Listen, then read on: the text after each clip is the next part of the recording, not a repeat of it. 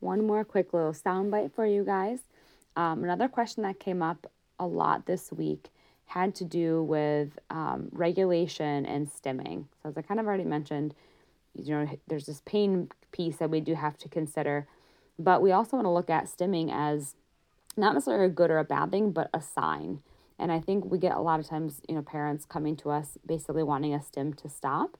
As long as a stim isn't harmful or dangerous to the child or others, there's really no reason for them to be stopping a stim. And in fact, most autistic adults will say that it would be traumatic and inappropriate to try to stop a stim. So I think one, we have to be strong advocates for our patients in this regard and explain that like there's nothing wrong with what they're doing. If they want to flap their hands because they're excited, that's fine.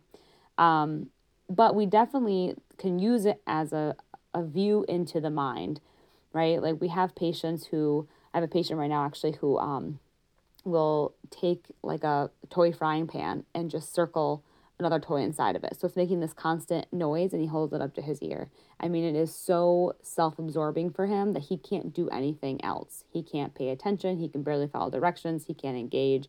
He can't even initiate other ideas or even notice things in his environment.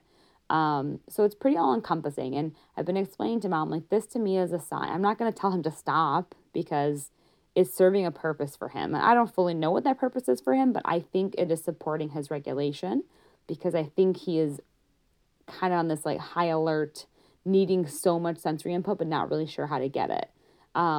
Because then as I started introducing other sensory experiences and combining, we've been doing a lot of vestibular combined with proprioceptive input, like in the Lycra swing or sitting in my lap and rocking or sitting on the therapy ball and then rocking or bouncing, he will stop doing that stim and engage with me and show good affect and be present. So it tells me that there's some sensory need that he's needing that he's not getting because he's not much of a seeker, really. He's more of like a low registration, like needing a lot of input, but not quite sure how to get it, kind of a discrimination kid. Um, so I'm using that more as the gauge to the parent to say, look, did you see him regulate and engage with me? He chose to put this thing down, this toy down, and stop shaking it by his ear and focus on me instead. The more we can help him do that, the more he can learn, like, this is another way that I can exist. That doesn't mean the stim's going to go away completely. My hope is that it can be reduced to the point he can at least do other things, right? Because I mean, he can't do anything while he's doing this one activity. But I think the biggest thing is we've got to educate parents that stims are not bad.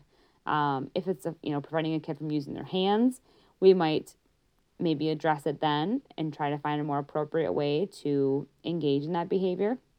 But I would say instead we need to look at why are they engaging in that stim? Are they overwhelmed in their sensory environment? Did something happen that day? Are they experiencing pain? Are they having some issues with emotional regulation? Are they just unsure of what to do in that environment? I find my kids who are really kind of tuned out seem like they need a lot more body sensory input to connect with me. Like they're so just kind of lost in their sensory body experiences that they cannot connect outwardly.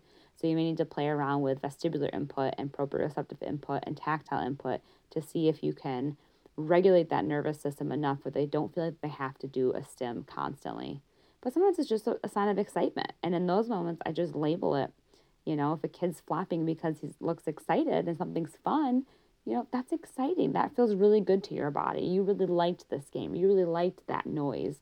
So they can just connect what it means from an emotional understanding standpoint.